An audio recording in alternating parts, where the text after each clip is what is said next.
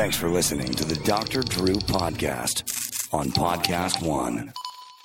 Well, that one mineral I keep telling you about, it's magnesium, the body's master mineral, powerful in over 300 reactions. Even digestion's influence. Big problems, though. Magnesium has largely been missing from the U.S. soil since the 1950s, which explains why it's estimated up to 80% of the population may be deficient. And I remember when I was a resident, I keep telling you, I had a fellow who pounded into my head that magnesium was the most important element. And most supplements contain only 1 or 2 forms, when in reality there are 7 that your body could benefit from. I'm excited, as always, to tell you about the new magnesium product, Magnesium Breakthrough, the ultimate magnesium supplement, easily the best out there. And it's back in stock. Magnesium Breakthrough has been selling faster than the company who makes it, Bioptimizers, can keep up with. They've already sold out a few times, and due to supply shortages with everything going on in the world, it could sell out again very quickly. The Dr. Drew team was able to arrange some stock to be set aside just for our audience, and it is the best deal available on this product. With volume discounts combined with our custom 10% coupon code, that's Dr. Drew 10, you can save up to 40% off select packages of Magnesium Breakthrough. Amazing value. And I promise this deal is only available on this specific website, magbreakthrough.com/Drew. You got to go to magbreakthrough.com/DRW. You will not find the deal on Amazon or even the company's own website. It is exclusively for our podcast listeners and for a limited time while supplies last. They've also revamped their checkout process. It is much easier. Magnesium Breakthrough, the most effective magnesium supplement I've ever found. Say goodbye to having to buy multiple bottles of magnesium to get the complete dose. Go to Mag Breakthrough, MAGBREAKTHROUGH, magbreakthrough.com/Drew, and use coupon code DRDREW10, Dr. Drew 10, to save up to 40% off select packages to get the most full spectrum and effective magnesium product ever.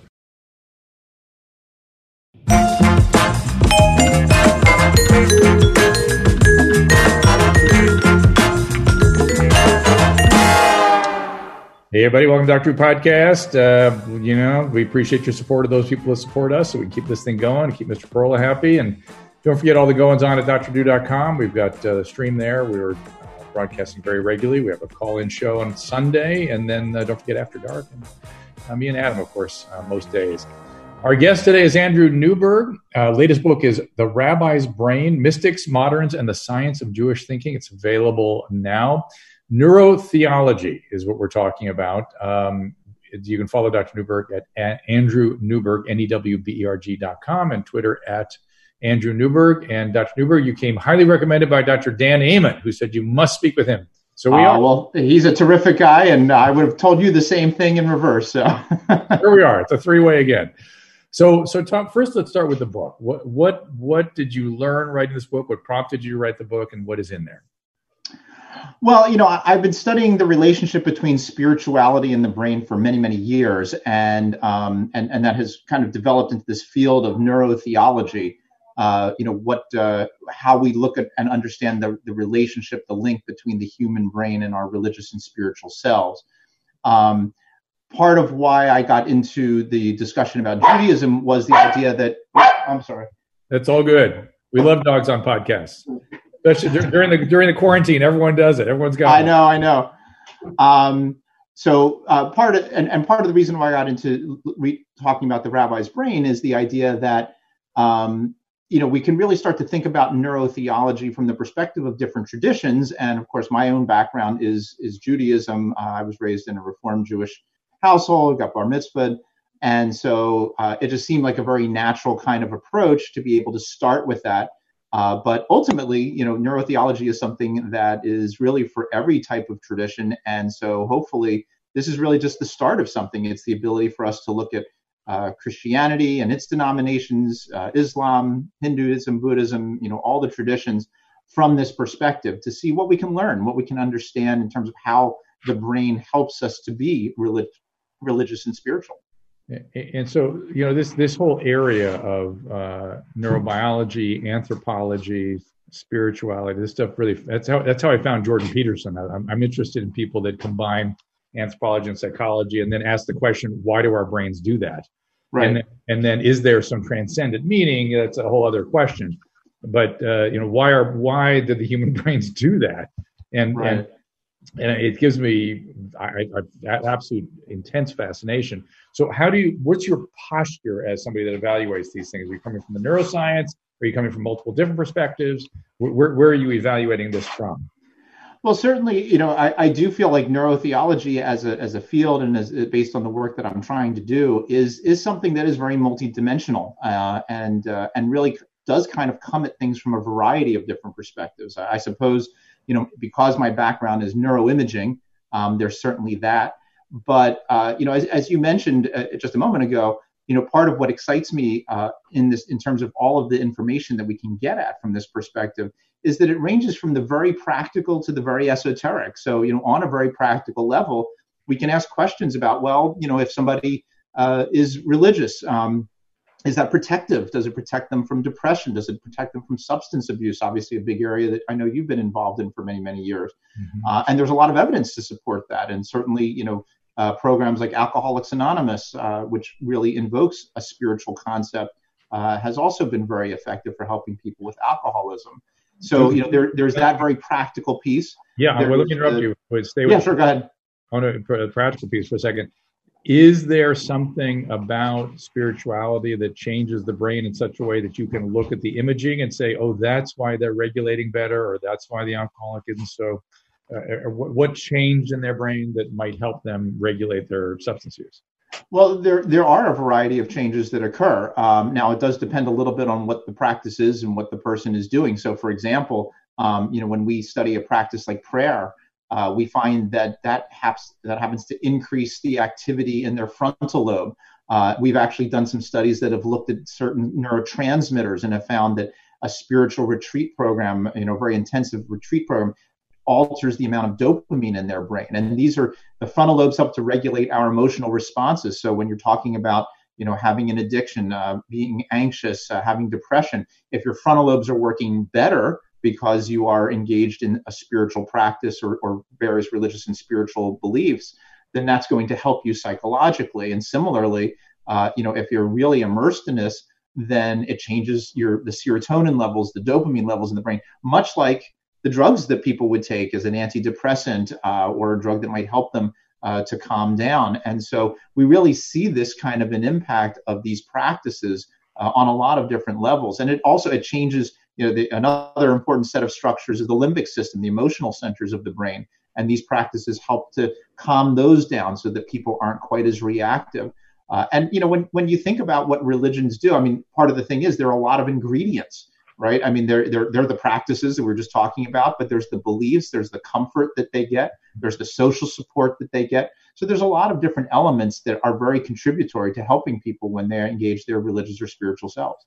I'm going to keep drilling on the alcoholic for a second, because sure. They will often talk about these moments of change where they feel like something stepped in from the outside and they're different. It's like there's a switch, a change. And I will tell you, having looked very carefully at these folks, they usually are preceded by some sort of experience of novelty in a relationship. Like as though they are seeing them, they can see themselves with a new pair of glasses, and that moment causes what they will tell you as a spiritual shift. Does that fit with what you're observing? Absolutely. One of the other books that we wrote very recently was called How Enlightenment Changes Your Brain. And we talk all about those very momentary experiences. And obviously they can be deeply spiritual. Somebody truly hits enlightenment and kind of, understands the universe in some kind of metaphysical way. But they can have that more practical nature. People just, it's those moments where there's this dramatic shift in the brain. And suddenly everything that they thought before changes. And part of what we think the frontal lobe becomes part of that. In fact, interestingly, when people meditate or pray, their frontal lobes tend to go up. But when people have these experiences, their frontal lobes go down. And the frontal lobe, is normally involved in kind of helping us to be ourselves, the egocentric self, what controls everything for us. And when that drops, when people have these enlightenment kinds of these aha moments, suddenly everything that they ever knew, all the ways in which they thought about themselves kind of get thrown up in the air and completely rearranged. And so, it is a very dramatic thing. Usually there's some trigger. Sometimes it can be the proverbial hitting rock bottom. Yeah. Sometimes it can be something that, they just have a different perception in a new way that they never had before. Right. So they can be very spontaneous, but they dramatically change the brain. And what our evidence shows from studying people who have had these kinds of experiences is it changes the way they think about their lives, their relationships, their jobs. I mean, everything is changed very dramatically through this moment. And, from a brain perspective, this is quite remarkable. I mean, that's not typically how we think of the brain working, and yet it does. And it raises an interesting practical brain question, which is, were these circuits always there and people just couldn't access them before and now they suddenly do? Or did the brain literally just get completely rewired and now they're able to think and do things in a completely different way? I would guess the wiring is less likely, given that I having worked with people's brains for a long time, the wiring issue seems to take forever. It's like you got to do things a lot for the wiring to kick in. Well, and that's why these enlightenment kinds of experiences are so remarkable, because it really does, that is the way we normally think about things, taking time, working with people, going through things, and then suddenly in an instant, it just changes everything. And we don't really understand that fully, but that's part of, to me, an exciting area of neurotheology is to look at that and try to understand that and capture that. Isn't there an upregulation of right posterior parietal or something at the same time? Am I right about that? Well, the parietal lobe is also very involved, and goes back to even one of your earlier questions about what is it that sort of turns up when people are being spiritual. So the parietal lobe is an area I've been very focused on over the years. It's an area of our brain that normally helps us to create our spatial representation of ourself, how our self relates to the world. And what we have found actually is that typically when you have these very profound experiences, that the parietal lobe actually tends to go down. It tends to shut down. And which I think makes a lot of sense. So if it normally turns on to help you create your sense of self, when it shuts down, you kind of lose that sense of self and you lose the ability to see things spatially and distinguish yourself from the other. And so it's associated with those experiences that people describe, the famous ones of the one, being one with everything, being one with God, right. The loss of the self, and that sense that something is kind of taking over the brain. And so that tends to be very involved in these kinds of experiences, and that's part of why we think they become such an intense, powerful experience for the person who's having it. Yeah, I talked to Antonio Damasio once, and he was expressing that he felt that area was much more involved in the self than we knew, and for a while it was just called what was it called, like the transition track or something. It was just sort of nothing. People did not pay much attention to it for many decades. Right. Well, and one of the there's very interesting different lines of evidence about that. So we have the brain scans. I have a brain scan of somebody in deep prayer and feeling connected with God, and their parietal lobe, activity is low. But there's been some interesting studies of people who have injuries to the brain or have brain tumors, and when people have tumors and injuries in that parietal lobe, it is that sense of self and actually the experience of being able to transcend the self, which is much more common as opposed to if they had the injury in the frontal lobe or in some other area. But also, going back to one of your first questions about the parts of your brain, in my work, there isn't just one spiritual part of the brain. It really involves so many different aspects, which has a lot to do with just the complexity of the experiences. There's cognitive processes, emotional processes, things that people experience. There's behavioral changes. So, really makes sense that there would be lots of different parts of the brain that are part of these experiences. I'm guessing the rabbi's brain includes a lot of function in the dorsolateral prefrontal cortex. Absolutely. Well, and kind of the funny part was that while my background is Judaism, I'm not a very active, practicer. You're like me, you're Jewish. Yeah, I'm right, exactly. And my co-author, David Halpern, who was a medical student at the time and now a resident in psychiatry, and also by training an Orthodox rabbi. So we did a little experiment where we went into the brain scanner, we went into the MRI scanner, and we sang the Shema, which for the reader or for the listeners who don't know, I mean, this is kind of the fundamental prayer of Judaism that establishes God as one, and it's said at every event and every service. And when he did it, it was very interesting because parts of his frontal lobe went up. His parts of it, on the right side, his prefrontal cortex went up because he was focusing on it, but his left side went down because it felt like it was something that also was kind of happening to him. So it was a very intriguing combination. Unfortunately, when I did it, not a whole lot happened, which I guess makes some sense based on my own background. Is there other issues of lateralization that you find intriguing? We have thought about that. One of the things that was very interesting early on was that we noticed that when people are expert practitioners of meditation, or deeply spiritual religious people who've been doing, like nuns who have been praying for 50 years, that kind of thing, we noticed that another structure called the thalamus, a real central structure in the brain, was asymmetric, and oftentimes the right side was a bit more active than the left. And part of what we think might be going on, the thalamus is involved in all of our sensory information and helping different parts of our brain communicate with each other. So we don't know exactly what that means, but it was intriguing to us that there was this asymmetry in it when this is such an important structure, and just how we sort of create our view of the world and create our views of ourselves. Some people have even argued that the thalamus is the seat of consciousness. That to have that kind of an asymmetry might be quite intriguing. But, I think also ultimately, in terms of things like the laterality of the brain, it may depend a lot on what people are doing. And so if people are engaged in music and a lot of free flowing stuff, maybe a little bit more on the right side. If they're doing a lot of in Judaism, obviously, there's a lot of analysis of the Torah and thinking about things. And that's more of a left-sided phenomenon. That's a little simplistic, but for the most part. Yeah. So I think that there are going to be more asymmetries that we see depending on the circumstances. I have so many questions. So do I. I'm imagining you went searching for the experience of God early in this whole process. For me personally? I just imagine it just seems like that's a natural question early on. What did you find? Well, for me personally, part of why I got into all of this, it really does kind of go back to what to me was kind of the fundamental question, which is how do we understand reality? Because obviously there are people who adamantly believe that God exists. There's people who adamantly believe God doesn't exist.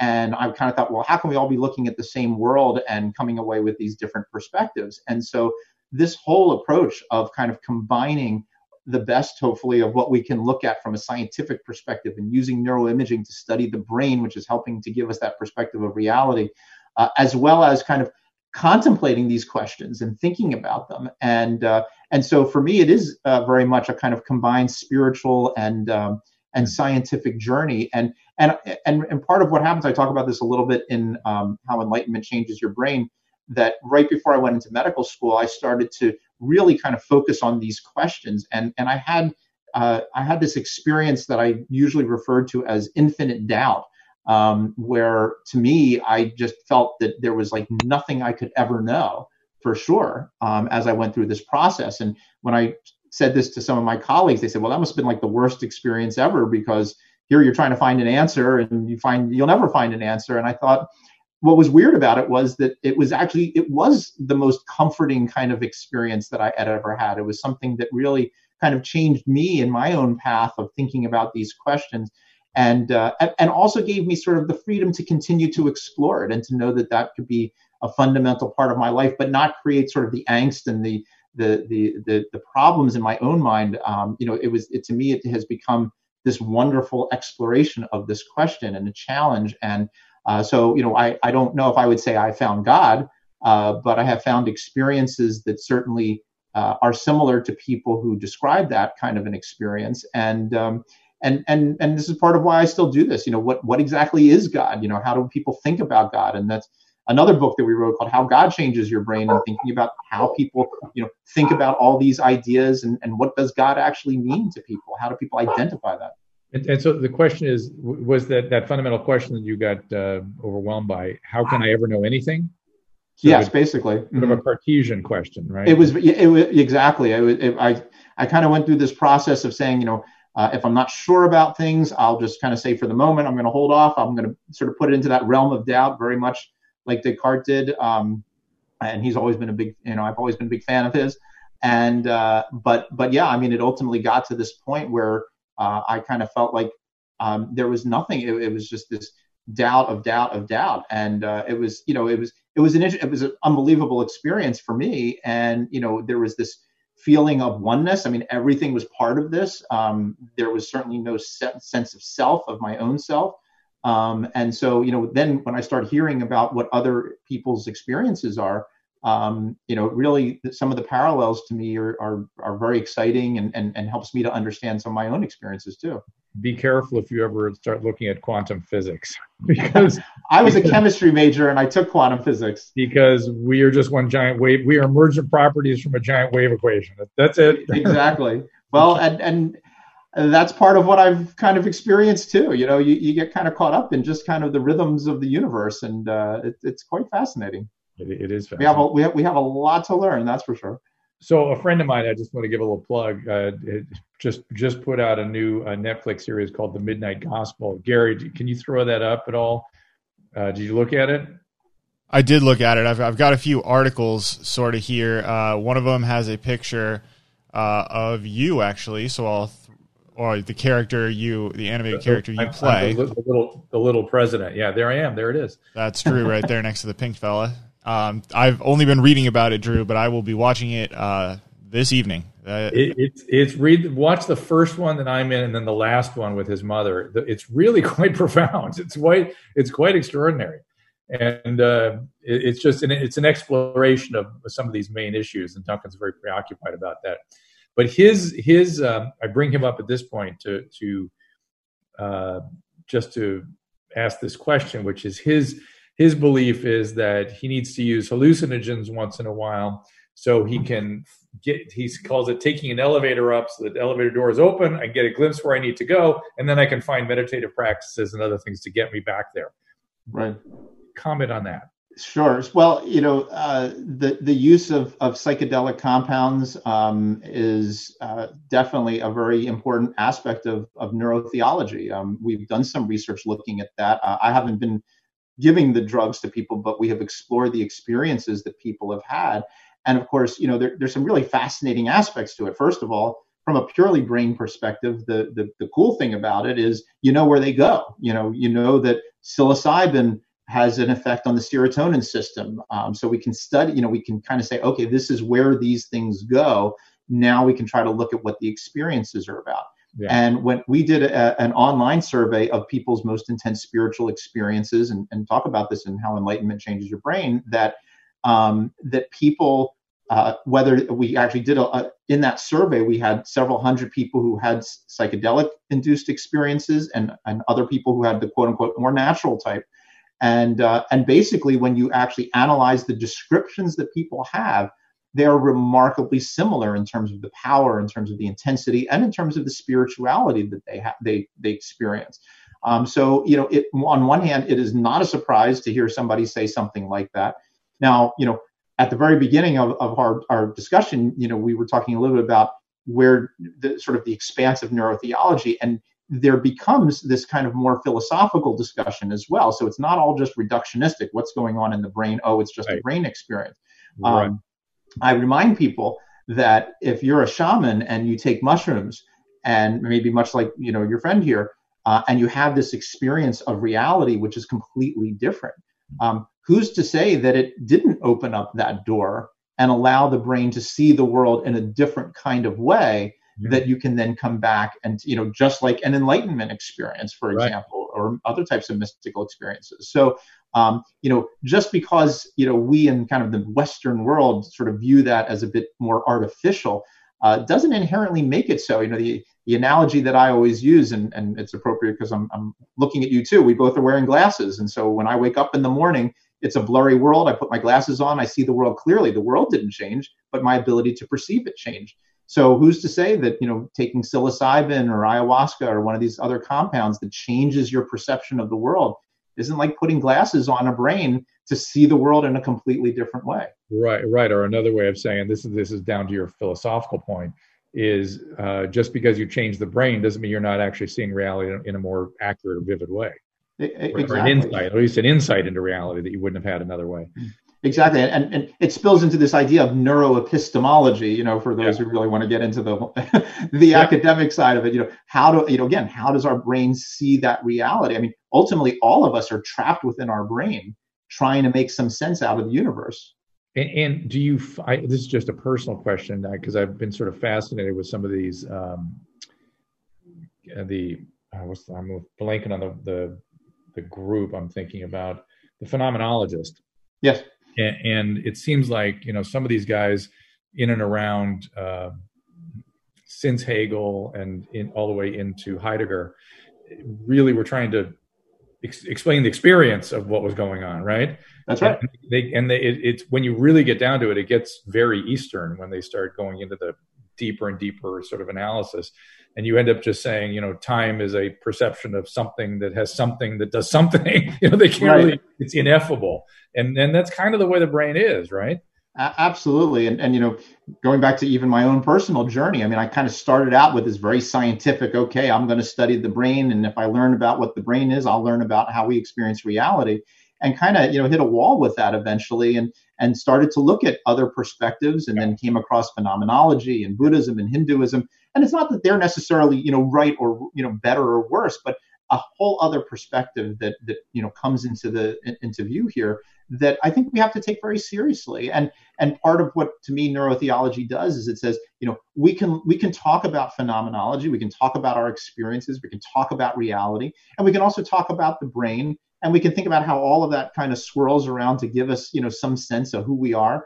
But to me, part of the real focal point of what this whole field is I refer to as a passion for inquiry, that we always have to keep asking the questions, that we can't just say, okay, well, just because we see the temporal lobe light up, we know what that experience is. Right. It's very But complicated. it's anchoring, though. The biology is very anchoring. That's what I like about it. Exactly. It gives you a place to go so you don't drift too far. Right. Exactly. But even again, even thinking about, we're talking about God, we've done a lot of, what I think are very interesting studies to look at how do we perceive God?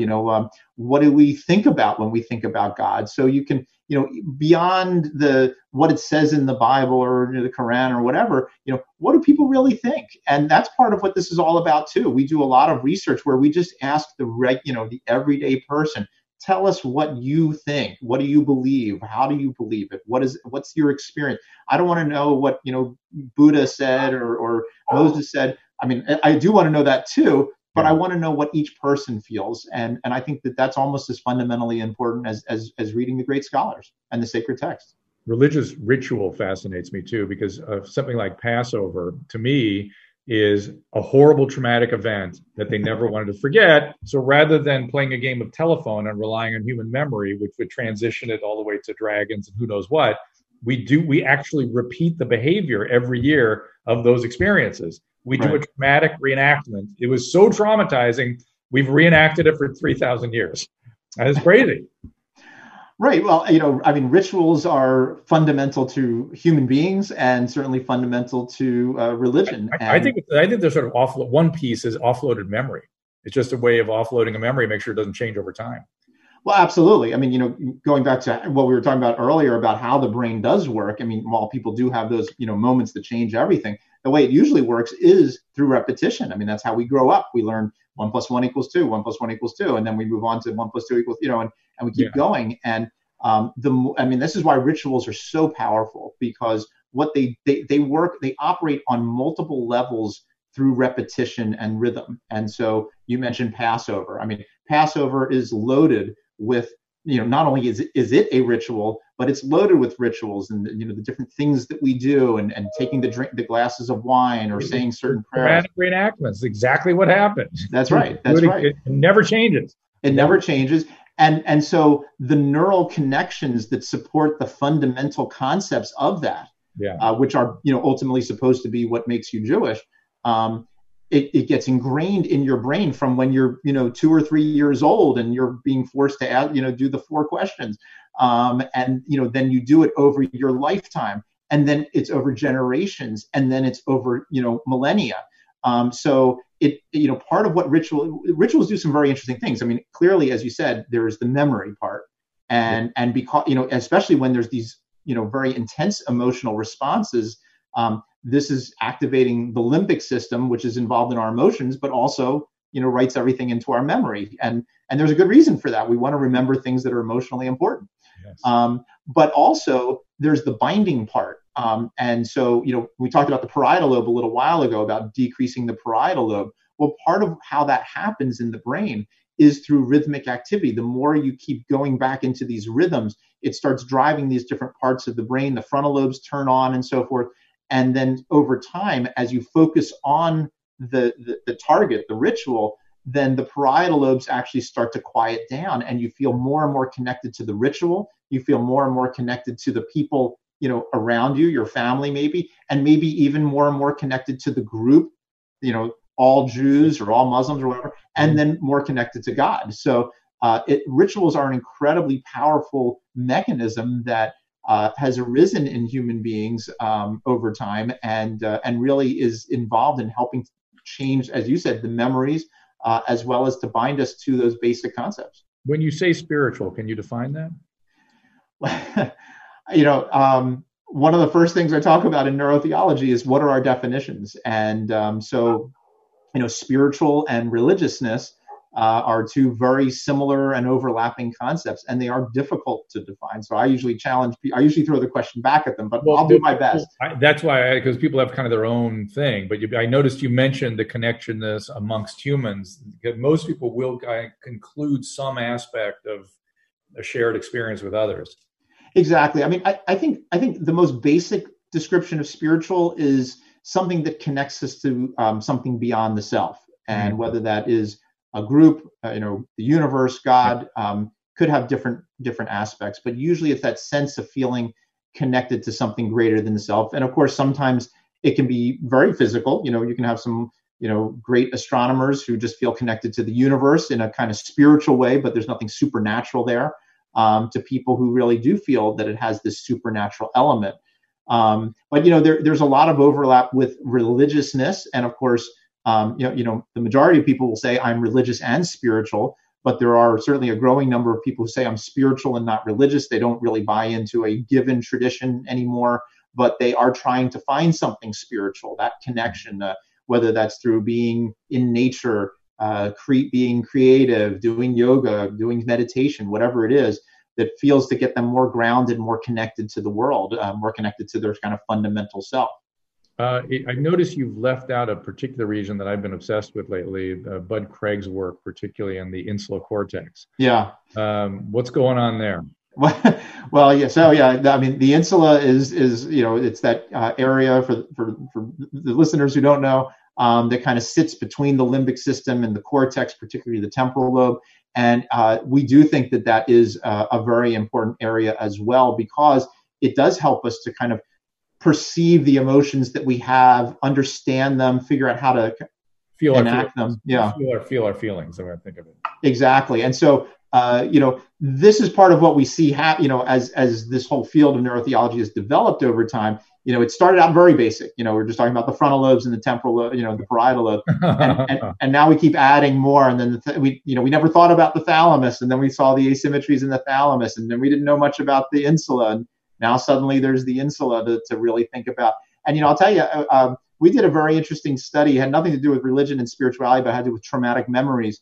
And one of the areas of the brain that really got involved in this process was the cerebellum, which I know. Yes, most of it, which is the very bottom part of the brain, and most of us kind of went through medical school thinking, oh, it's involved in just coordination and that's it. Looks like it's involved in coordinating your emotional processes as well. Yeah, I just have recently come to terms with that. It's mostly the vermis too, isn't it? It's right in the middle. Yeah, very much so. So the lobes may actually be the balance areas, but the vermis is involved in other kinds of negotiations, I guess. Yeah. So, again, we just keep adding more and more areas. And, I'm in a department of integrative medicine. And so, what we really have kind of come to understand is, again, there's not one part of the brain. It may be almost the entire brain, depending on, what a person is doing and how they're doing it and how they, become, integrated with that experience. And then it all connects to the body. And we were talking about rituals. I mean, part of how the rituals have an impact on us is through what's going on in the body. The autonomic nervous system that regulates your heart rate and your blood pressure. And you mentioned Damasio earlier, talked a lot about how the things that we think and feel ultimately come to us from the bottom up instead of the top down. And that's a whole other piece of this, the rituals that involve the body, dancing, music, versus the cognitive ones that kind of are driven from the meditative and the prayer practices that come a little bit more top down. So Bud Craig has a lot of this information coming through the spinal thalamic tract up into the insula. But then Steve Porges, something that also we weren't taught in medical school, was the vagus nerve is 80% afferent. So 80% of the vagus nerve is information coming out of the viscera into the more midbrainy type structures, the nuclei from which the vagus emerges. Yeah. Well, no, absolutely. And again, I mean, part of what we're actually some of our earliest work was really looking at these kind of autonomic nervous system activity levels, what was going on in the vagus nerve, the calming areas of the brain, the arousing areas of the brain and body, I should say.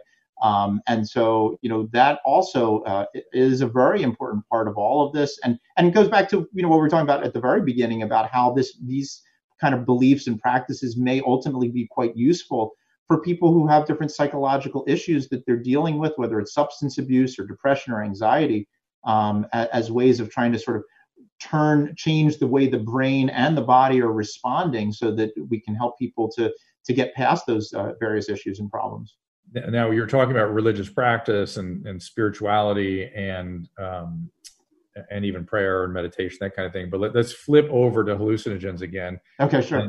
And talk about things like ayahuasca and ibogaine and therapeutic implications of these same plants that are causing these spiritual experiences may have some other therapeutic value as well, correct? Yeah, absolutely. And this is a very big, area which is emerging out of this.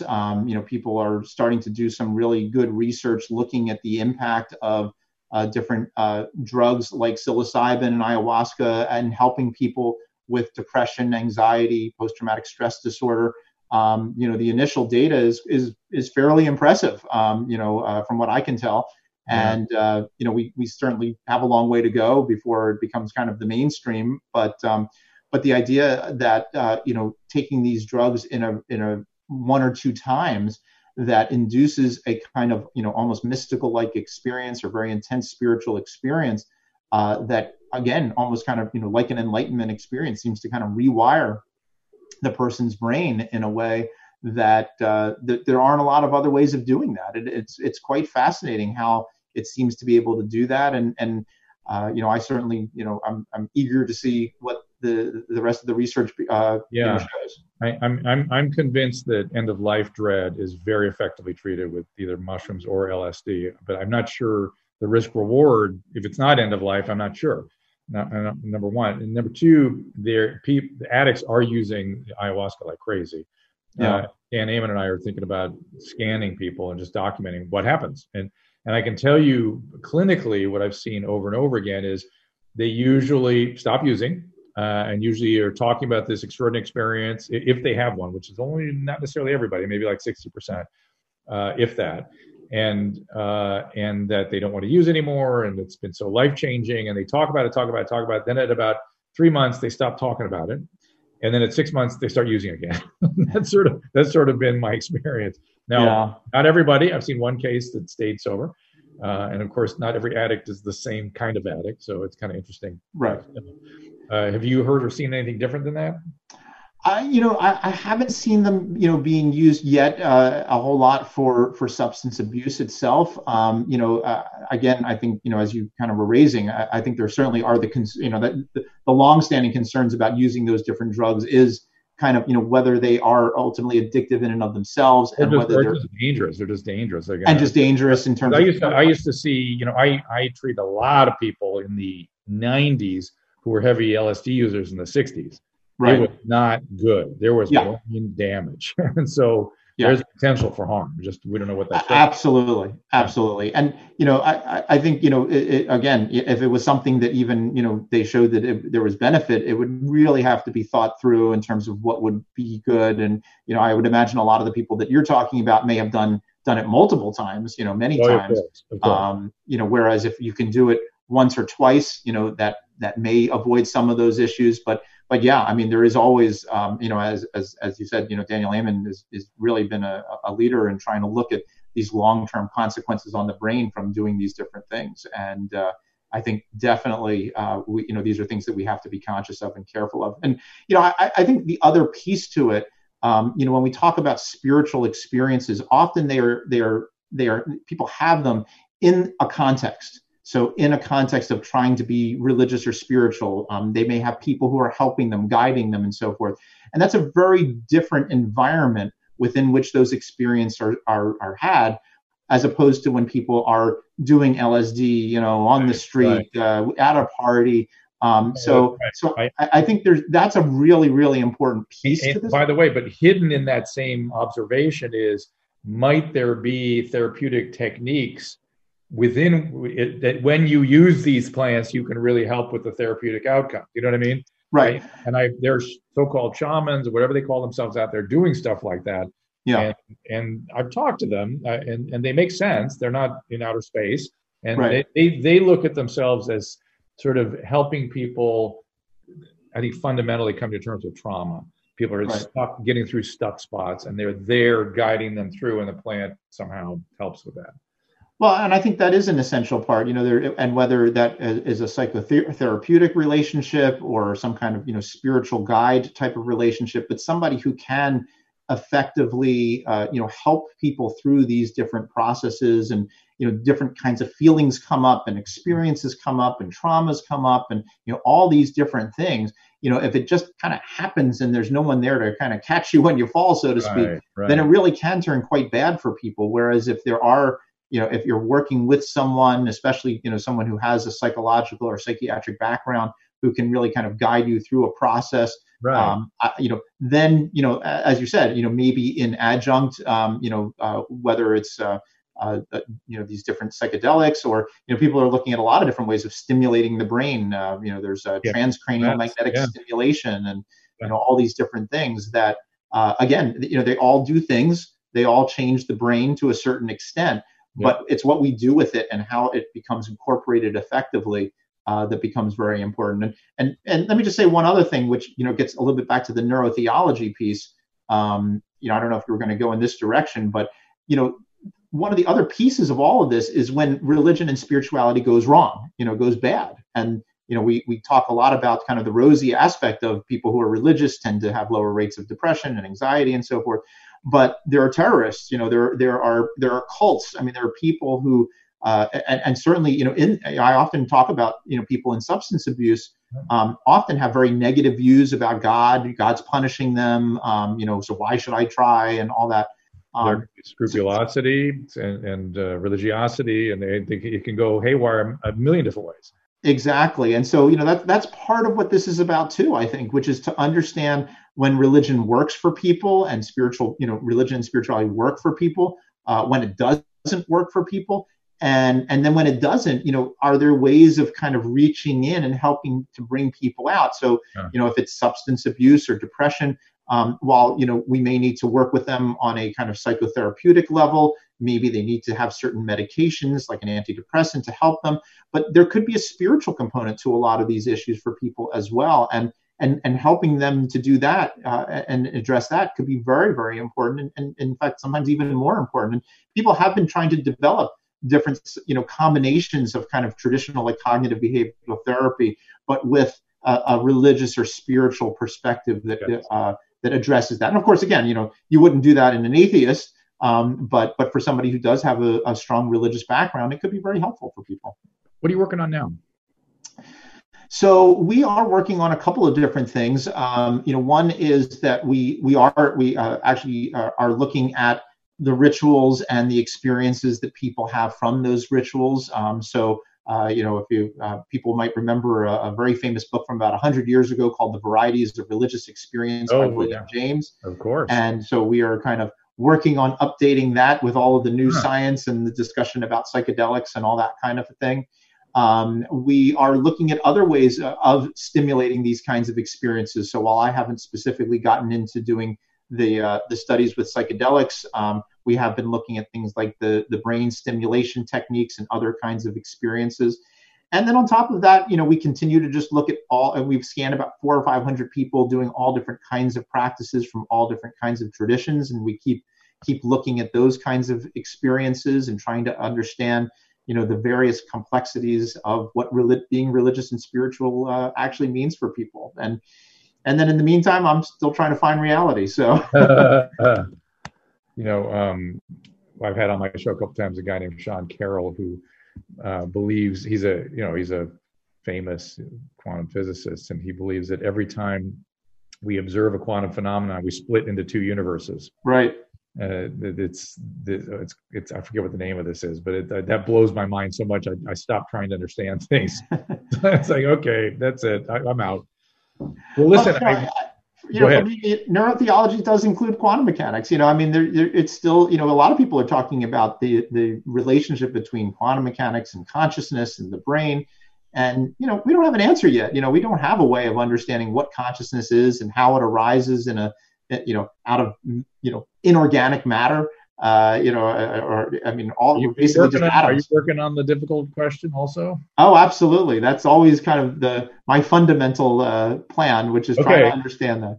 Well, let me propose something. That looking at a single skull for consciousness is an error. It starts as a two skull phenomenon. Seeing ourselves reflected in the other is the opportunity to have the perspective within which to have a conscious experience. And if you notice, it's always social animals that we sort of attribute sort of something like a consciousness or an emergent consciousness. It's always that ability to connect with others, have our whatever is going on in our brain reflected back to us meaningfully. I think that's where consciousness emerges. I really do. I think looking at a single skull is a big mistake. Very well might. And certainly, there are some very interesting studies that have looked at how brains resonate with each other. And so absolutely, there's, to me, there's no limit to what we can try to do to try to understand these questions. But, consciousness is a fascinating issue. And then, when you talk about these enlightenment experiences that are altered states of consciousness, and the psychedelics, which are altered states of consciousness, and mystical experiences, altered state, so when we say it's an altered state, how does consciousness, what is it? I think of those almost as altered states of being. Yeah. But then beingness is that giant topic of phenomenology. What is that? That's right. So, well, it does get at some of these really fascinating questions. We always talk about, look, when you're in a dream, you're in a state of consciousness, and no matter how real that dream feels, you wake up and you say that was not as real. But when people have these mystical experiences, they say, no, the everyday reality experience is not as real. And so it really does, it challenges science. It challenges what we can know, how, science is in our everyday reality. And if you're a mystic saying, well, but the everyday reality isn't quite as fundamentally real as this other reality. I'm not saying that that's the end all be all, but I think we have to take it seriously in terms of what that means. And again, try to understand what's going on in the brain when you have that kind of mystical experience and why it's different. What does a shift in consciousness do or look like and mean? And as you said, I think a lot of the consciousness, what I typically say, similar to what you were talking about, with the relationship with another person, in many ways, it's the relationship with the world. It's this, we're constantly in this rhythm of kind of this loop of our consciousness and the world out there, and how we then interpret our consciousness back at us. So there are some incredibly fascinating and yet incredibly complex issues that lie ahead. By free will while we're at it. So, well, I can do free will, but that'll take a whole other interview. Another podcast. Podcast. You compatibilist, determinist, doesn't exist? Well, you know what? My best guess at the moment is that I think that we have free will, but whenever we look for it, we can never find it. And I think to some degree, it's one of those things where I think it's a little bit like quantum mechanics. I actually use that as an analogy. Not that quantum mechanics explains free will, but the whole wave-particle duality. It's like, it depends on how you look at it. When we sort of act in life, we kind of act like we have it. But the moment we try to find it, it turns back into the wave again, or whatever. It turns into something else. That's a great analogy. So that's my best guess at the moment. But I'm I like that. Not very confident in that guess. I like where you're headed with it, at least. It's poetic. We got to wrap up. It's Andrew Newberg. The book is called The Rabbi's Brain, Mystics, Moderns, and the Science of Jewish Thinking. Other books? What are your other books, in case people are interested? Sure. How Enlightenment Changes Your Brain, How God Changes Your Brain. And if you're interested in a more academic treatise on neurotheology, I just wrote a book called Neurotheology. Oh, great. Fantastic. Well, Yep. I will check that out. Again, I will give you all the specifics where you can find Dr. Newberg. You can find him. Give me a second here. At Andrew Newberg and andrewnewberg.com. And it's really a privilege. I think I'm going to need to have you back to have a couple more conversations. I'd love to come back anytime. But we got to do free will, I think. I think we're going to have to do that. Okay? We'll do free will and consciousness. All right, fair enough. Thank you so much. See everyone next time. For calling times and topics, follow the show on Twitter at Dr. Drew Podcast. That's DRDREW Podcast. The music from today's episode can be found on the Swingin' Sounds of the Dr. Drew Podcast, now available on iTunes. And while you're there, don't forget to rate the show. The Dr. Drew Podcast is a Corolla Digital production and is produced by Chris Loxamana and Gary Smith. For more information, go to drdrew.com. All conversation and information exchanged during the participation in the Dr. Drew Podcast is intended for educational and entertainment purposes only. Do not confuse this with treatment or medical advice or direction. Nothing on these podcasts supplement or supersede the relationship and direction of your medical caretakers. Although Dr. Drew is a licensed physician with specialty board certifications by the American Board of Internal Medicine and the American Board of Addiction Medicine, he is not functioning as a physician in this environment. The same applies to any professionals who may appear on the podcast or drdrew.com.